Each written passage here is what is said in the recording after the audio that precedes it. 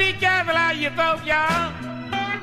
Well, on every election day.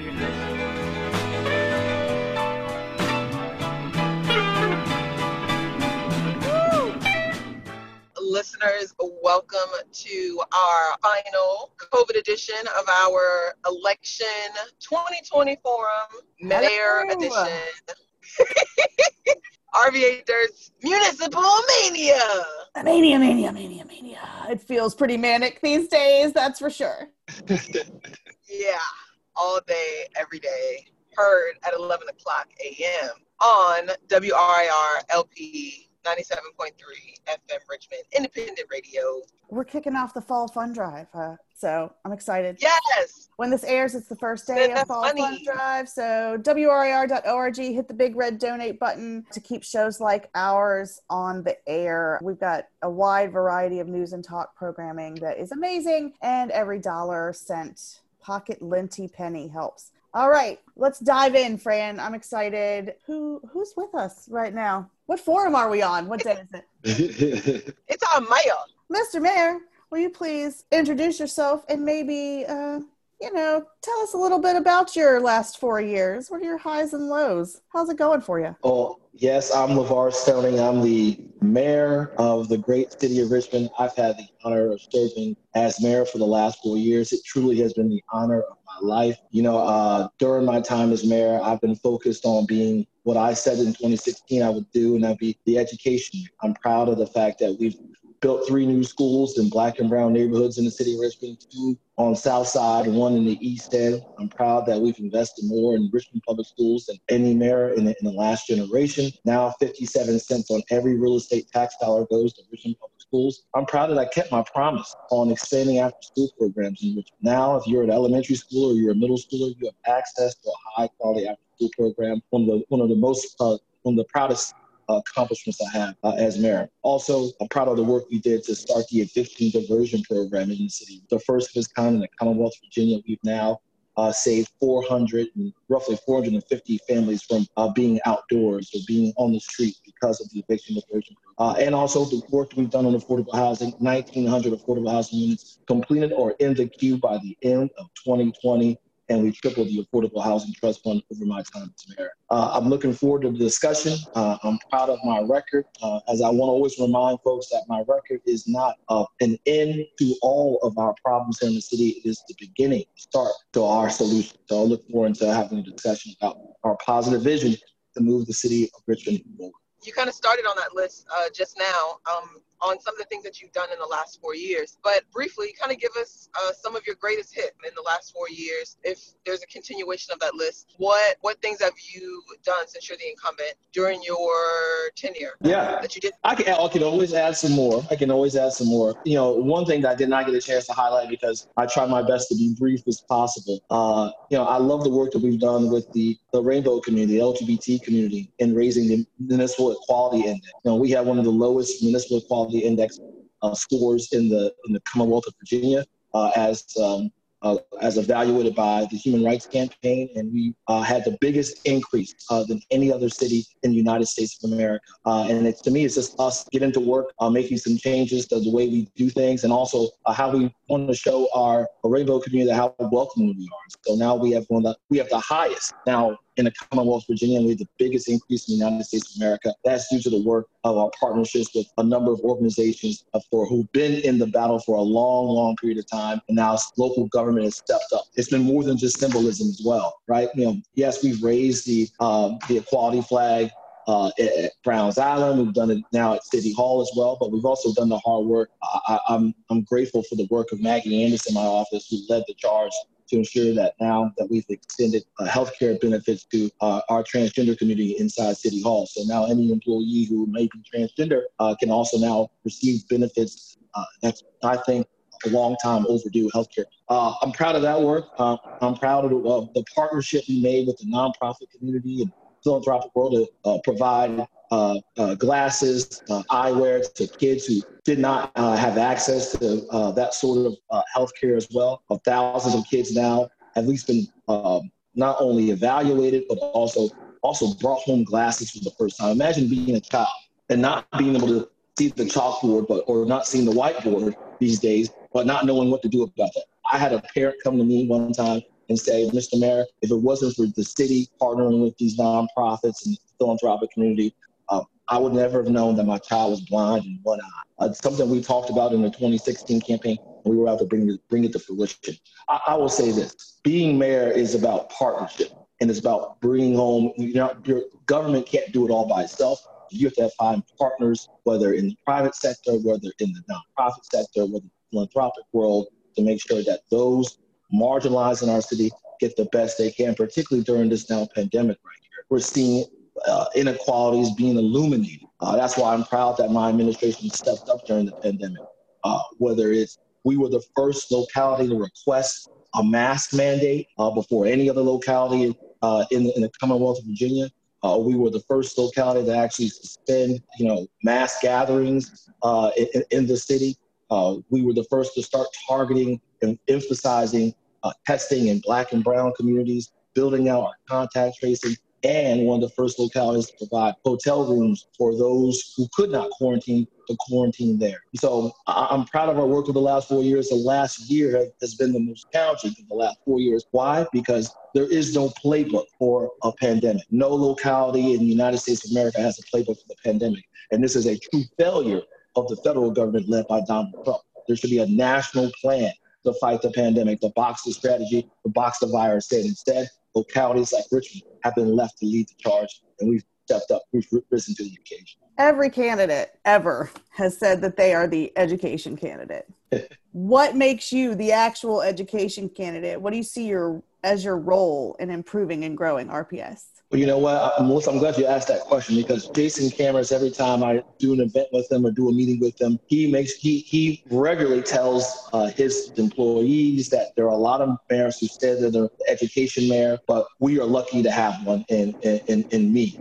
And I appreciate that, because I've made partnership with the school board and the city council, the school board and the superintendent of my top priority. But prior to me, you did not have a mayor who worked closely with the superintendent. And here's the thing. I think Jason Cameras has done a great job. I think that he deserves his contract to be renewed. And we should judge Jason Cameras on the growth that RPS has made over the course of the last few years. That's the same way we should be grading our children as well. If you get a fifth grader who's reading at a second grade level, and you're able to get that fifth grader up to a fifth grade reading level, you should grade that fifth grader on the effort that was made to get that teacher on the effort that was made to get that fifth grader reading at grade level. That's the same way I grade Mr. Cameras as well. He's done a good job basically writing and doing his best to right the ship. Are all the problems solved yet? No, the problems aren't solved yet. But that's why you need to partner with the mayor to continue to invest in Richmond Public Schools. Our partnership extends from not only him showing up to every education compact meeting, which unfortunately I can't say the same for some of my candidates in the race, City Councilwoman Gray, but our partnership in funding more dollars for Richmond Public Schools, the largest investment in Richmond Public Schools in a generation, 57 cents on every tax dollar.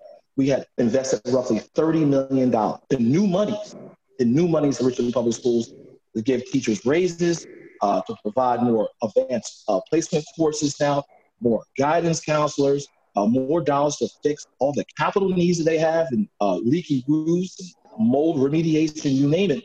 Those are the dollars that we've invested in the past couple of years. And, if they did not have those dollars today, it would be very, very difficult for Richmond Public Schools to be able to provide a Chromebook to each and every student in Richmond Public Schools. Also, a MiFi for those who need access to Wi-Fi as well. So, there are a lot of my opponents, not a lot, a couple of my opponents who say that Richmond Public Schools could do more with less. No, Richmond Public Schools need more, not less. In the vein of, we were talking about the pandemic earlier, Richmond has been hit really hard with the pandemic, and that doesn't just stop with businesses or, all of us are everyone has been affected with a myriad of things. What would you do as the mayor, if elected in a second term, to boost the economy, to really help with kind of the overall budget to get our city back on its feet, which is a challenging feat in and of itself, because as you mentioned, there is no manual for the situation ahead of us.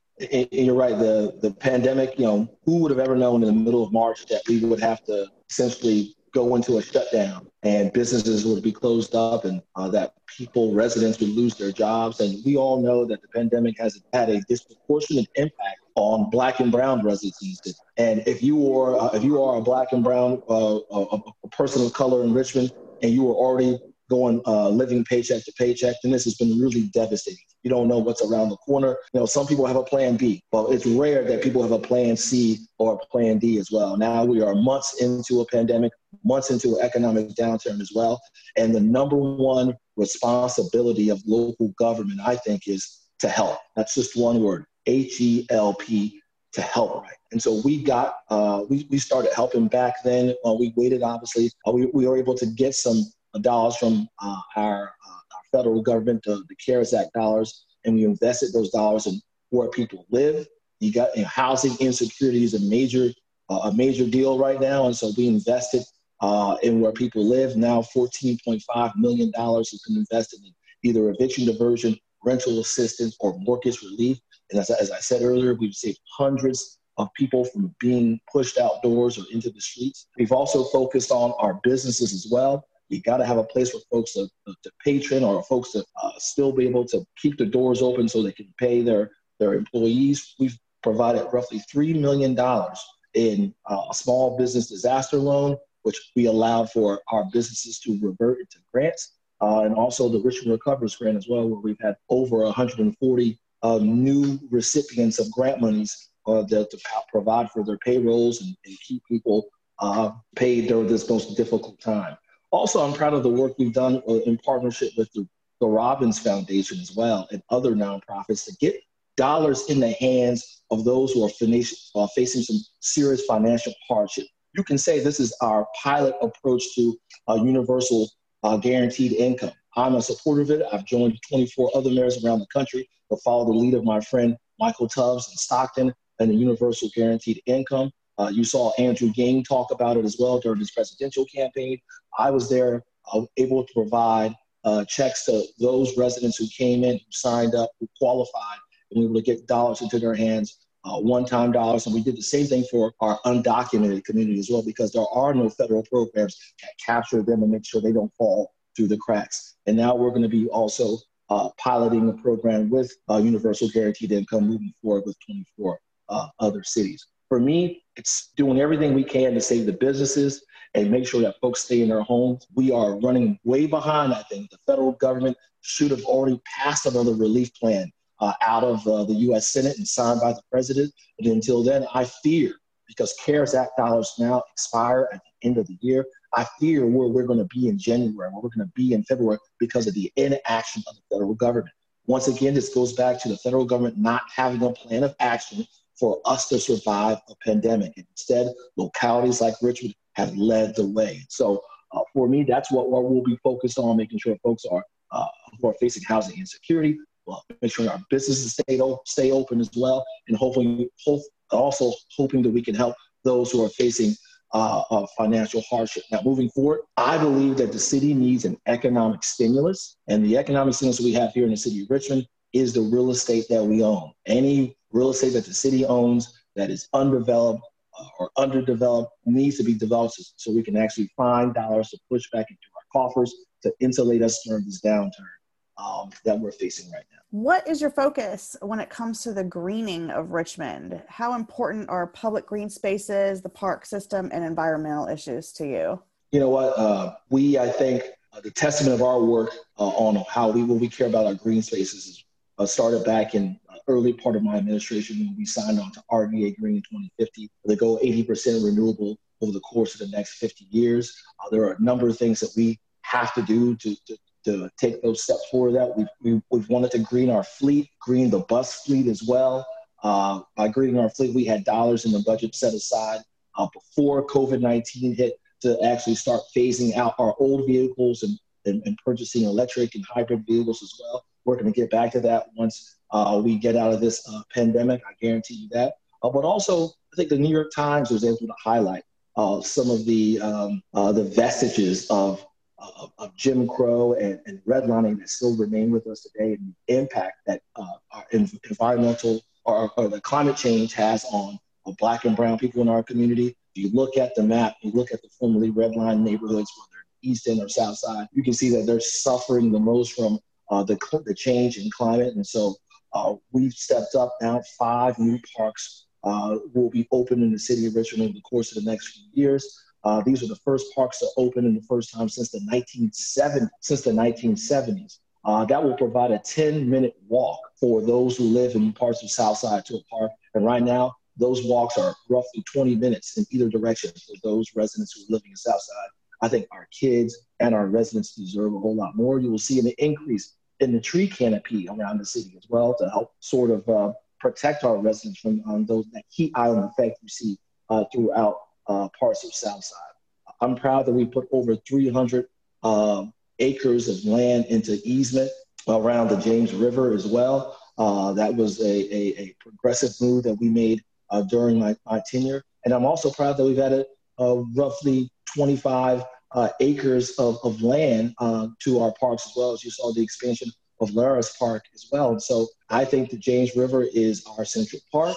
We've had roughly 2 million people this year seek refuge in the park in terms of getting outdoors after being locked down for so long. And I think that we have to continue to build upon that. You saw in my time as mayor, we've increased the Parks and Recreation budget for the course of the last 4 years. It's larger now than it was when I became mayor back in 2017, but we can't stop. We have a great asset in Chris Frelke. We have to continue to invest in our parks, invest in the programming so that we all can enjoy it no matter what zip code or neighborhood you live in. This summer, I think, marked a very important time for many people around the country, but for Black and brown people, it's really been a continuation of a lifetime of summers and springs, because it didn't just start with this summer or with the death of Floyd or any of the people in recent summers. A lot of the uprisings that we've seen, not only in Richmond, but across the country, have left poignant mark of racial divides across many of our cities. And I think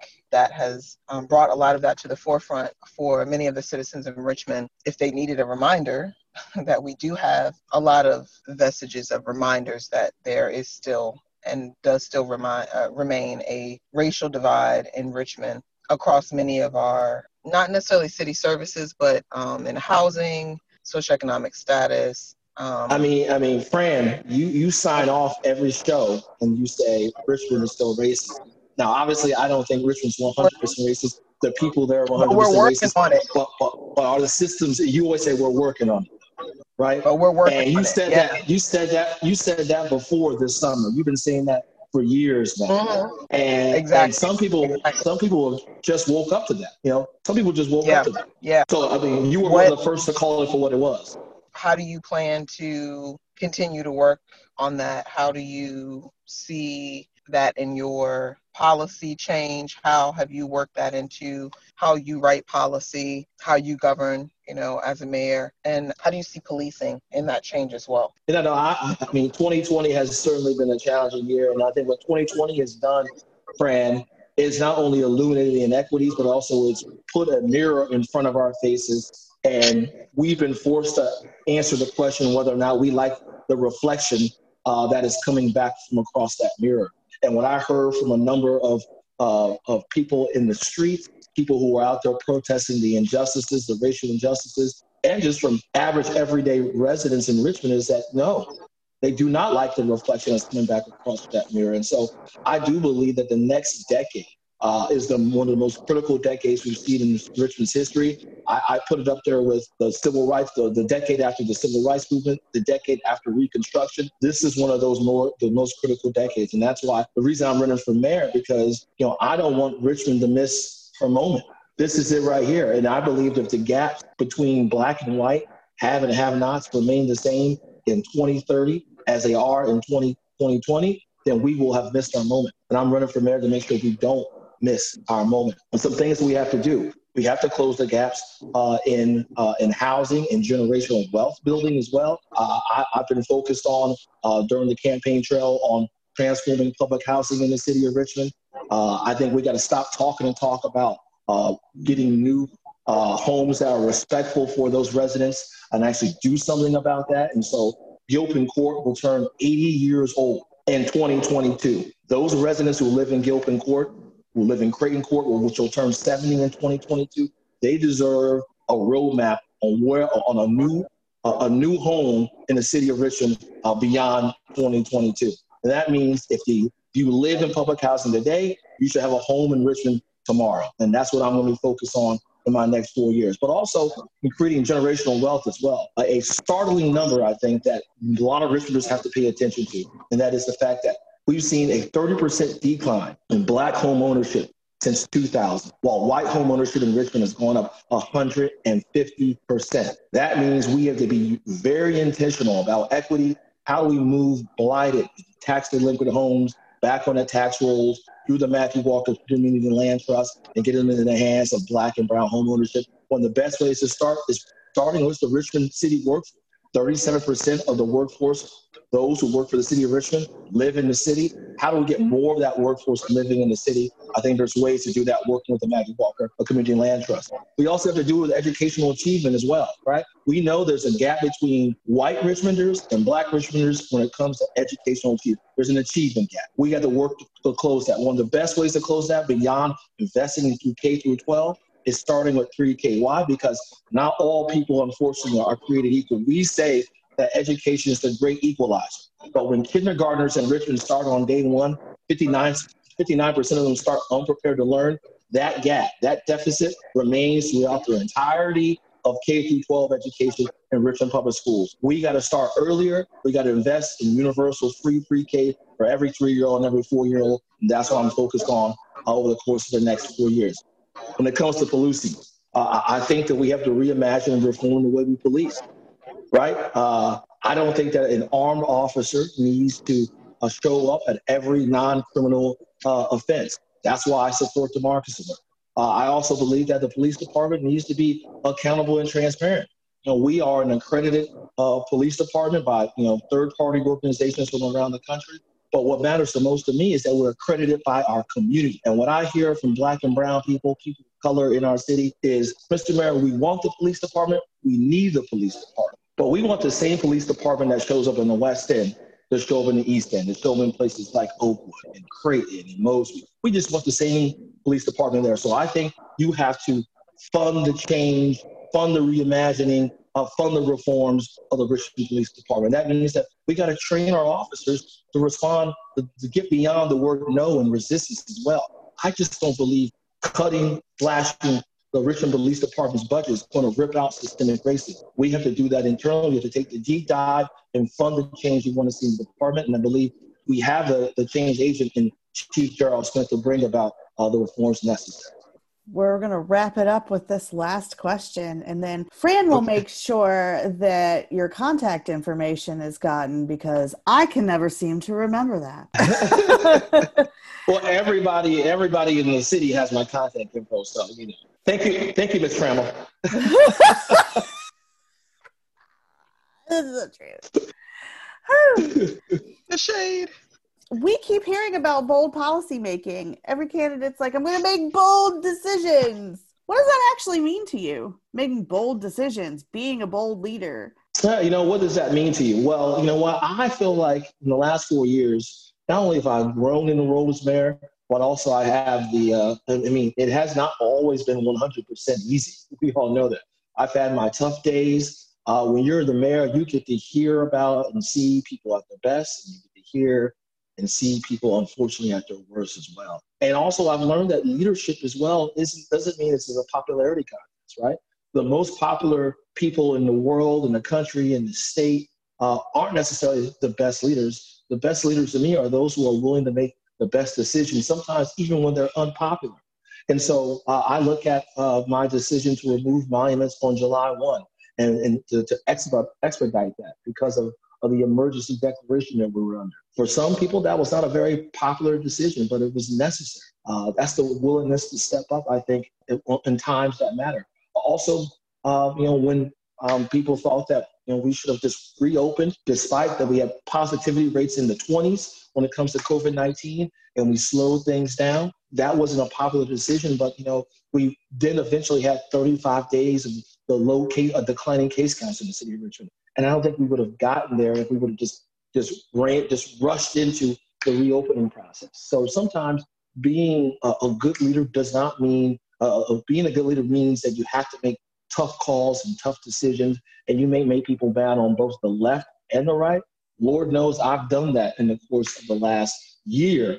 I've had people who've been upset with me on the left and the right, but that's what leadership is all about, making the tough calls, making the tough decisions, and putting yourself in the arena to make those tough calls. And so you all know there are a number of proposals I've made, whether it's to the budget or whether it's economic development I was willing to do because I thought was the right thing to do. This is the time that you have to not just lead with you can't lead with your gut in a situation. You have to lead with your heart. And I've learned that you just can't be a manager of city employees and city dollars, but you also have to be a compassionate leader. And I think you look back at my time as mayor for the course of the last 4 years, and you've seen that we've led with compassion. We've led with compassion, with our heart and with love. And it's my hope for the course before November 3rd that folks see that compassion and they actually go to the polls and vote for us for the next one. Thank you so much for joining us today. Before you go, please tell your constituents and our listeners how they can connect with your campaign, find out more about you and your platform, how they can, read more about you, donate, et cetera, et cetera. You can go to stonyforrva.com. That's our website. There you can look at my record. Look for who I am, and learn about everything we've done over the course of the last 4 years. Also, I ask that you check out our social media platforms. I'm Mayor LeVar Stoney on Facebook, at LeVar Stoney on Instagram and on Twitter as well. Thank you so much for joining us. We appreciate it. Thank you all. I appreciate y'all. And good luck. And I think you're pretty close. Yeah, I think you're pretty close to your green jacket by now. Oh, I think he has the green jacket. We just need to give it to him. I think he's earned it at this point. He's been on so many times. He might be. We might have to do a gold. Right? Yeah, I need a gold. I need to be a Hall of Famer now. I need a gold jacket. That's what I need. Get reelected and we'll think about it. Hey, that's the plan. I look forward to being back in the studio with y'all sometime soon. Okay. Yes, absolutely. There you go. All right. Y'all take care. You too. Talk to me.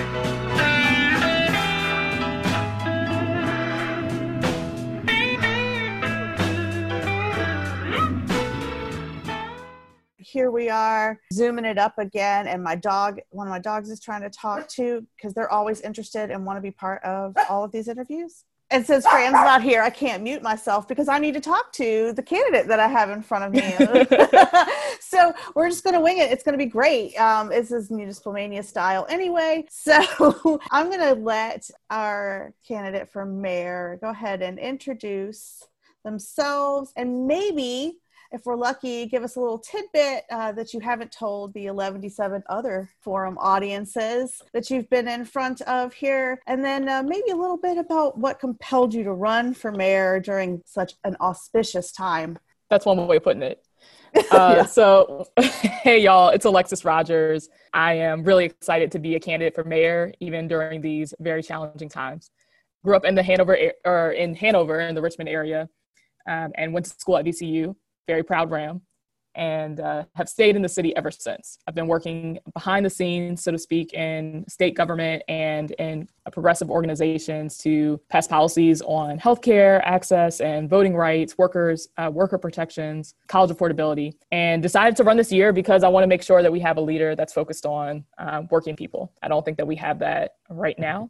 Something fun that maybe other people don't know, but you should know, is that I'm a big foodie. If you check out my Instagram, before it became all about my campaign, it was pretty much all about RVA food, where I eat, what I eat, kind of like, and how I cook. Yes. Well, let's move on to some procedural stuff. I love the policy, the procedure. Let's do it. Procedure. Okay. So In your view, what are the major kind of mundane things that still need improvement in the city? You know, like the city busy work. Are there infrastructure improvements you see is kind of top of your to-do list? A couple of things. I'll talk about infrastructure and permits, maybe in reverse order. So when I was working at Planned Parenthood, one of our big projects was expanding access to healthcare through a new facility in the East End of Richmond. A lot of our patients were traveling from the East End all the way over to the other side of Carytown to come for birth control, cancer screenings, primary care services. And y'all probably know that's a long bus ride, and it's a long car ride even, in traffic. So we wanted to move healthcare closer to our patients and to the community that needed that primary care. We had the money, we had the construction company, right? But we had to fight City Hall with the permitting process. And that was really frustrating. And I think that opened my eyes in a new way to some of the issues at City Hall and how it can impact not just businesses, but also healthcare access, entrepreneurial efforts in the city. And I think that is an issue that still very much needs to be addressed. The other day, a friend of mine was saying he just got solar panels installed on his home, but he can't use them until the electrical permit is issued. So these kinds of kind of mundane city services that, you know, people may think are just something that bureaucrats or wonky people care about actually also impact very bold progressive policies that we want to do, like expand access to healthcare or create more renewable energy opportunities for our neighbors. So that's got to be addressed. On infrastructure, you know, our mayor is bragging about how much he's filled potholes, and I'm really grateful that we've got some more potholes filled. But we still, I think, don't have enough access to sidewalks, safe sidewalks in our communities. And we have the numbers to prove it, right? $30 million invested in paving and road repair, and just $2 million in sidewalks. That, I think, shows where the priorities are. And, you know, while it is very important that we're having safe roads,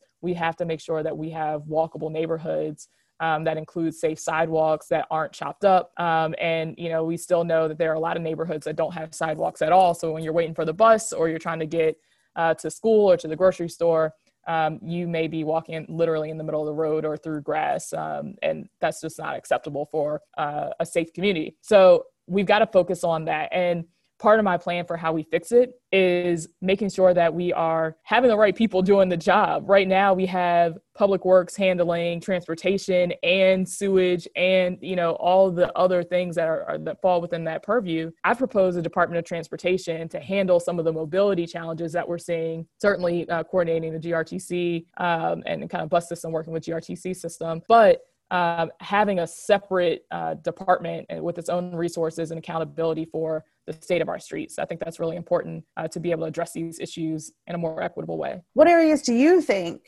are going to be developing the fastest in the next 5 years? And how do we ensure that growth is inclusive? Also, do you have a strategy for making Richmond attractive for businesses, tourists, students, potential new residents, while ensuring improvements to the lives of those who are already here? Yeah, I mean, I think we're seeing a lot of growth and investment in a few different communities within the city of Richmond, certainly, you know, Manchester, Blackwell area, and you know, parts of Scott's Addition, 2nd District fan area. I think it's important, though, that we're doing it in a way that brings more people along with us and doesn't push historically Black neighborhoods and historically Black families out of our communities. So the way we do that is by incentivizing and really rewarding long-term home ownership, giving folks relief if they have owned their home for a long time in the city. Their property values are going up, and the tax payments on the property are going up because of, frankly, gentrification in their neighborhoods. We need to make sure that we're not pushing those Black families out. And the way that we, you know, attract millennials, young people, working people, even seniors who want to retire in safe communities, it means making sure that we have access to all the great amenities of city life, right? Like, people move to the city because they want the art scene and the culture and the good, you know, food and museum access. But you also want to be in a safe community where you can walk around at night, where you can get to the grocery store in your own neighborhood, where you can get to a park within a short walk. That takes hard work from the administration, partnering with council to really make sure that we are creating neighborhoods that are holistic and safe for everybody. Whether that's, again, sidewalk infrastructure or making sure that we have enough density and the right conditions to require a grocery store in certain neighborhoods. And, I think we're seeing it play out in Manchester area specifically, how, the growth and the presence of the dollar stores and the Family Dollars right up alongside the fact that we do have heavy density, but still no grocery store. Why is that? We have to make sure that, ask some folks on council, we have to make sure that we are doing what we can to make sure we have nutritious food options in grocery stores for every community. And I've been a little frustrated that for years, multiple election cycles, particularly in the Blackwell, Manchester area, folks have been asking for a grocery store and just been told, we're working on it. And here we are, 2020. One of the fastest growing neighborhoods in the city, millennials, frankly, upper income folks moving into the neighborhood, still having to travel over a bridge through multiple neighborhoods to get to a grocery store. And that's not the kind of community that will continue to be able to thrive for working people and for millennials.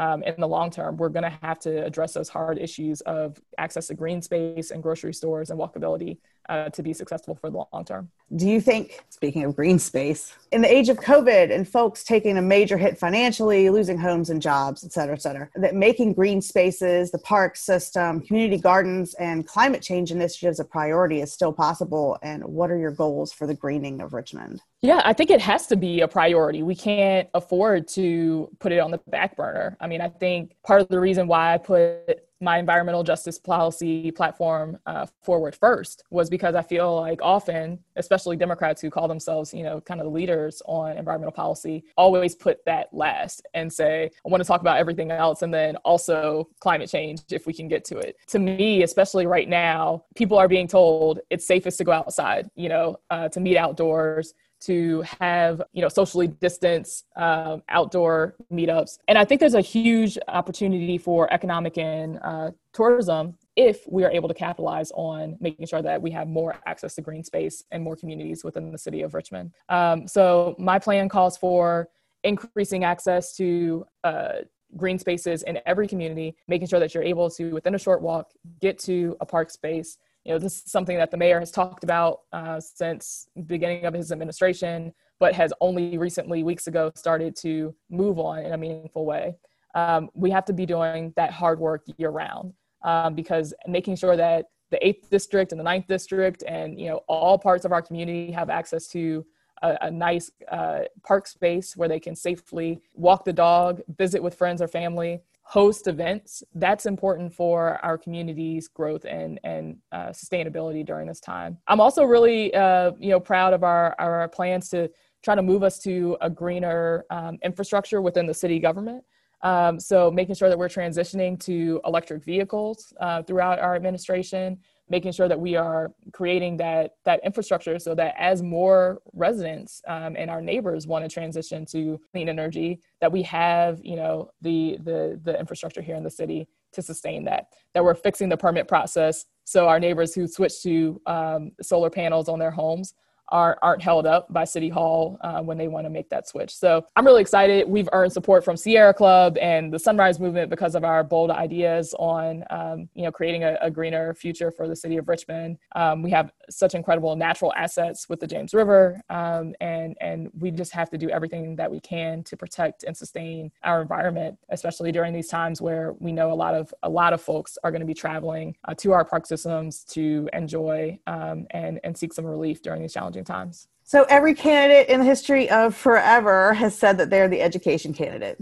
When have you not heard that during an election? Right? Yeah. As mayor, what would you consider is your duty to Richmond Public Schools? And how would you foster collaboration between your administration, city council, and school board in terms of your education goals? Yeah, I mean, like you said, a lot of candidates call themselves the education mayor.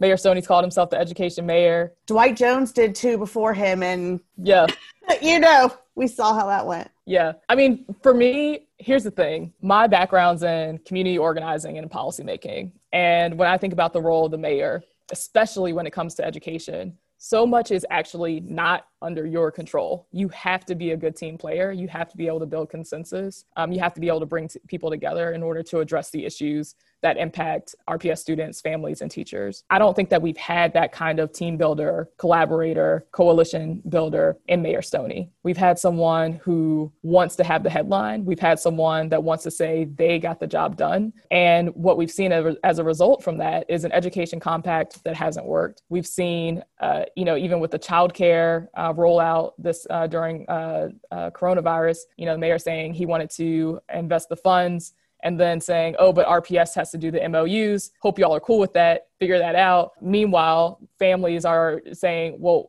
where can I send my kids for childcare? And the school board is saying, why are you punting this on us when you said this was this was your idea? To me, that's just not a good way to do politics, and certainly not a good way to govern during crisis. We need leaders, and I believe that I'm that kind of leader that will bring people together and say, look, here's what I think our administration can do. How do we work with the school board? How do we make sure that council's got buy-in on XYZ efforts? And I think for us to have a successful and really in order to improve RPS, we have to have that kind of collaboration because honestly, teachers and families and students are tired of having to kind of have leaders point fingers and say, well, I tried to do it, but they failed. We tried to pass the meals tax, but they did this, or we tried to pass this new initiative and they did that. At the end of the day, it's incumbent upon the mayor to get the job done, to work collaboratively to make the school system better.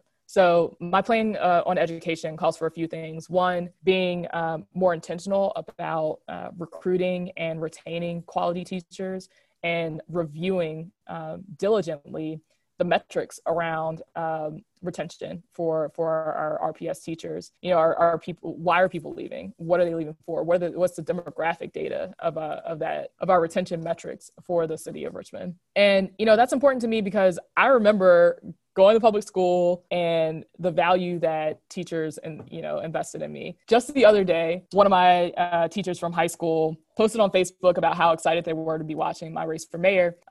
She was my English teacher at Hanover High School. And, it just reminded me that teachers have had my back from inside the classroom to as I started my career, and certainly as I'm a candidate for mayor today. Teachers are doing that every single day for their students, and we need to make sure that we have their backs as elected leaders and community leaders, that we're doing everything we can to support their work in the classroom for our students and for our families overall. So that's why teacher retention and supporting them is so important to me. We also, as we are trying to grow the city, and I'm sure economic development is going to be a topic at some point here, but as we grow the city, we've got to make sure that we're doing it in a way that doesn't undercut our goals for education. And I think what we saw with the Navy Hill project was potentially pretty clearly an opportunity that would have undercut education funding for the city. I regret that the mayor has spent so much of his political capital fighting for this project, even after it's been dead.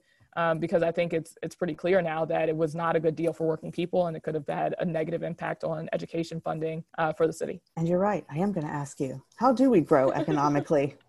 Yeah. So my focus, we need to develop downtown. Like, let me be clear. I don't want to be seen as somebody that's just like no new growth in the city, because I don't think that's the case. We need to make sure that we're making the best use of our limited downtown space, but we have to do it in a way that brings community stakeholders to the table at the beginning, instead of saying, I know some wealthy guys that will fund this project and who want to do this deal, and I'm going to start with their interests first. That's just not a good way to plan for inclusive growth for our city. So, when I put forward economic proposals and economic development plans for the city, it's going to center the interests of working people and have input from the beginning from community stakeholders and transparent process for how we would move forward with it. But I also want to mention that, while we are figuring out ways to bring that big investment to the city, we've got to be doing a better job of supporting the small businesses that are here every day, showing up for our community every day. Like I said, I grew up in the Hanover area, and some of my first opportunities for internships and jobs in high school and college were with small businesses in Richmond that saw something in me, that wanted to invest in me, and gave me a chance to, learn about and explore different career fields. I think that it's so important that we are figuring out ways that we support the work that small businesses are doing, not only creating jobs, but creating wealth for and opportunity for working families in the city of Richmond. To be very specific, the restaurant industry, I think right now is one of the clearest industries that is really suffering during coronavirus. And to be honest, it doesn't seem like the mayor has ever done the hard work of building relationships within the restaurant community to figure out ways that we can make City Hall operations better for them. I mentioned earlier that I'm a foodie. I spend a lot of time in Richmond restaurants. And anytime that I'm at a restaurant, or I should say during the meals tax increase proposal during the last administration, anytime that I was at a restaurant, one of the owners would say, hey, I think you're in politics, right? Can you get Mayor Stoney to come talk to us about like this meals tax idea? It's not that we're against it because kids need more money for schools. We get it. But we also would like to not have such a hassle when we're doing when we're trying to pay our normal taxes at City Hall or when we're trying to get a permit through City Hall. And you know, what I learned throughout that process is there's a way to propose a policy and bring all the perspectives to the table. Know that some people are going to not necessarily like the idea that you're putting forward, but get their buy-in and consensus because you're able to do something else to make their life a little bit easier. And so, you know, my administration, right, we'll say, hey, we've got this idea. Okay, you don't like it? This is our best option for funding the schools. So we're going to do that. But what else can we do to make, you know, your life a little bit easier? Oh, wait, we can tell you when you've missed a meals tax payment. That seems easy. Like, you know, those are the kinds of things that I think would make life just a little bit easier for a Richmond restaurant owner that's already handling 1,000 things, trying to make sure that they're earning enough during every shift, every day to keep people on the payrolls, to you know, keep being able to serve our community. And that's what I'm thinking about as like someone who's worked in a coffee shop and like looked at the P&L and said, we need a lunch rush tomorrow in order to keep everybody, you know, paid on time. Like I'm thinking about that. And I think, unfortunately, we've heard a lot of restaurants during this pandemic because of a lack of communication and a lack of listening to what is really going on and how the city could be better serving them. Well, Fran just got here, and hey, Fran. And we happen to have 2 questions left. So when she gets settled, we'll let her ask those last 2 questions. Hey, y'all. What up, Fran? I'm alive. You are alive. Don't pull a Kim Gray now. You're parked, right? Yes, I'm parked. I came out into the car to talk to y'all. We had an emergency at work. Oh, no. And so I just got away from the police so that I could come and talk to y'all. But it was quite a situation, yes. But at least you have a jaunty hat on. I mean, that must have made the situation. Yes, I have a fancy hat on. A little bit better. We had a whole emergency at work. Last 2 questions, and then we're going to let you go because I know I'm sorry we have usurped your time on this evening on Friday. Because you got busy things to do. Got campaign to run. Got, 18 days now? Something like that, yeah. Something like that, yes. Yes, got things to do. Richmond, which is nothing new, has been divided since its inception along race and class lines and has seen the struggle of civil rights and social justice firsthand for quite a long time. Most recently, this past spring and summer, but really like the last 400 summers, really, if we're being honest, really. It's been 283 years. Thanks, Melissa, for that fact. Since the inception of Richmond, yes, it's been 283 years. Boop, happy anniversary. Yep, factual facts, right? If elected, what steps will you take to ensure that Richmond begins to move into an equity-based governance? What does that look like to you? What does that mean to you? Might it include structural changes like new departments or even collapsing offices into each other, moving, things around? How does policing fit into that equation for you as well? Racial justice has to be a priority. And I appreciate you referencing that it's not just this summer that people have been struggling for, seeing better equity. And I would say fighting for Black lives to live freely in our own communities. That's something that I've been trying to remind people along the campaign trail, is that we didn't just have a tough summer. We've had many years of over-policing in Black and brown communities. We've had many decades of some of our neighbors being treated as expendable, disposable, less than. And, you know, we've seen that continue under the mayor's administration. And a major part of what I'm campaigning on is the fact that the city has to work for everybody. And there needs to be bold action to undo the very intentional and bold actions to oppress Black and brown communities. If we're going to reverse that, you can't just say, we want to do things a little bit differently. There have to be big, I think, structural changes in order to make things right. So, of course, you know, I'm very on record about my views on police reform and how we should be creating more oversight for the police department, and also just generally reducing policing when it comes to sending police officers only to situations that they're actually trained and prepared to respond to, instead of sending them out to, mental health crises or asking them to respond to whether or not a cookout is permitted, et cetera, right? We know that kind of policing means that Black and brown people end up with charges and in jail for things that they never should have been charged for or penalized for. Beyond that, we have to take racial equity into every single city, agency, and department. That means making sure that we are investing in language justice for city services. Right now, if you don't primarily speak English, it can be really difficult to navigate City Hall, whether that's registering to vote or getting a permit, or paying your taxes. Certainly navigating the school system as someone who doesn't primarily speak English is difficult. And we've seen other localities, even in Virginia, Fairfax is a great example, to really invest in not just Spanish, but other languages that our neighbors speak. And I think that's important for a growing city like Richmond. I think it's also important that we are undoing, the red line air policies that still impact us here today, by working with City Council to rezone parts of the city to open up multifamily housing in more parts of our communities, so that we're not continuing to have, one, deeply segregated neighborhoods, but also a lack of affordable housing units and inventory in the city.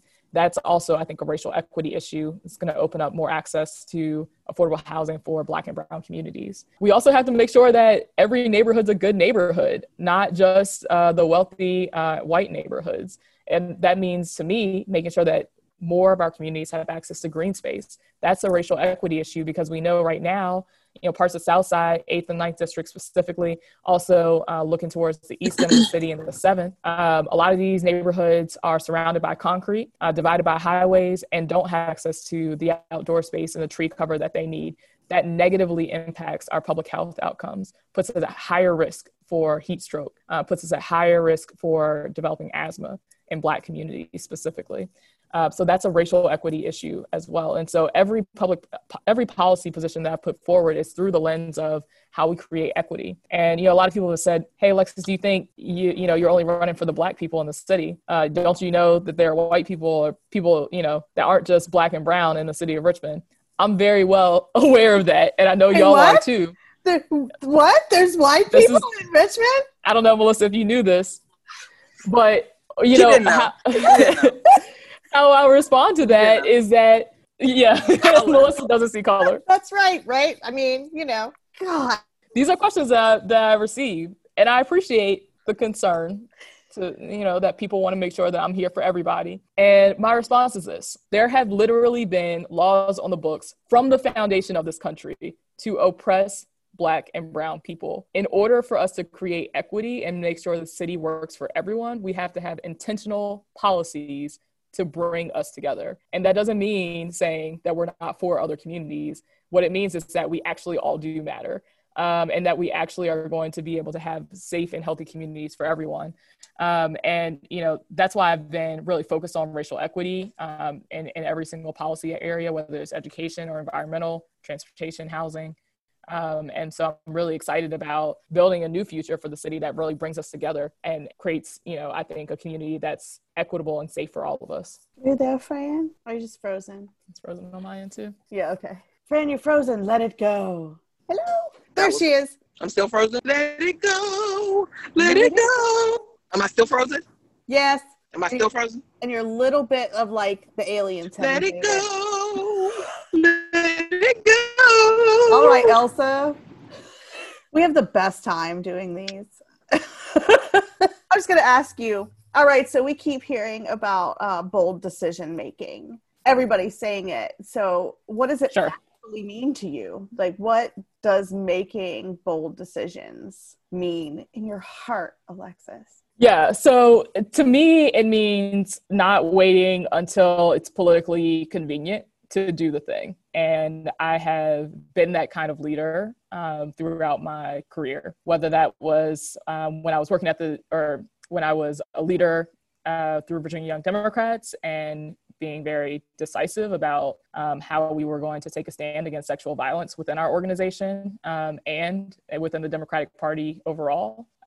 Or, whether it's been through my leadership with the Domestic Workers Alliance and being very intentional and proactive about how we advance a political agenda that is unapologetically for Black women and domestic workers here in Virginia. Bold decision-making is not waiting until everyone's asking you to do the thing and then doing the thing. It's making a hard choice sometimes against unsurmountable odds and against the normal infrastructure or the people that you, how should I put it, tough decisions regardless of whether or not it's popular, but knowing that it's going to serve our community, knowing that it's going to be in the best interest of our folks. And that's the kind of leader that I'll be. I think it's really important, especially during times of crisis, that we have leaders that are going to be authentic and honest with the community and say how they feel about not only what's happening when it comes to current events, but how they are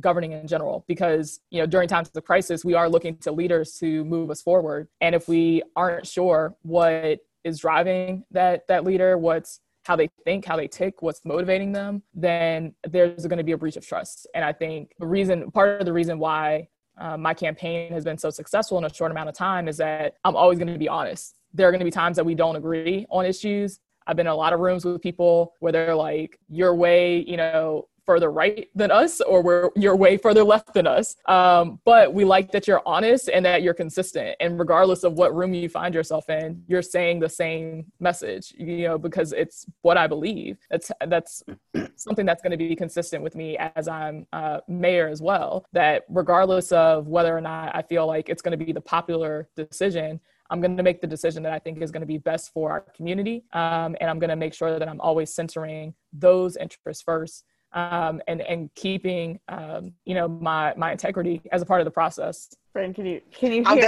it? She's like, you're like the ghosts on Hill House and stuff. You just kind of like. Yeah, it's like you're in, out. And then you're in. You freeze. If you can make it through like a wrap up real quick, I'd love to have your voice in this portion of the episode. Yes, let's do that. So we would first like to thank you, Alexis, for joining us for our last forum in our series, the Mayor's Forum. Thank you for running. Good luck with your campaign. I know it's been a lot, but Richmond needs all kinds of everything, right? Need it all. So we're just so happy to have lots of people running, lots of fresh faces. And it's good. It's good to have good, healthy competition in the race so that people have lots of choices and things to talk about other than COVID, right? Yeah. Because that's all we can seem to talk about right now, and Trump. So I'm glad that we have lots and lots and lots and lots and lots of choices, because we need that.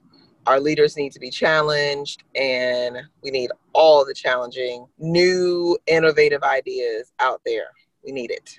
So with that, please, please, please share how our listeners can learn more about your platform, where they can find you on social media, where they can find more information about you, donate to you, et cetera, et cetera. Yes, we are running a really people-powered campaign. I would love to have your listeners join us at alexisrogers.com. You can also reach us at 804-482-1059. Hit us up like Alicia Keys, and looking forward to having you a part of our movement. Awesome, awesome. Good luck. Listeners, can you guys hear me? Huh? Or am I stuck? No, do it now while you still can. Well, Richmond, you know what time it is. Flint still has dirty water, and now so does New Jersey. RPS was fully funded, but we're going to need that times infinity, and beyond to get us through this next year and the year after that and the year after that. And I know it, you know it, we all know it together. Reading Rainbow. Richmond is most certainly still racist, but we're working on it. Talk to you next week. Go vote!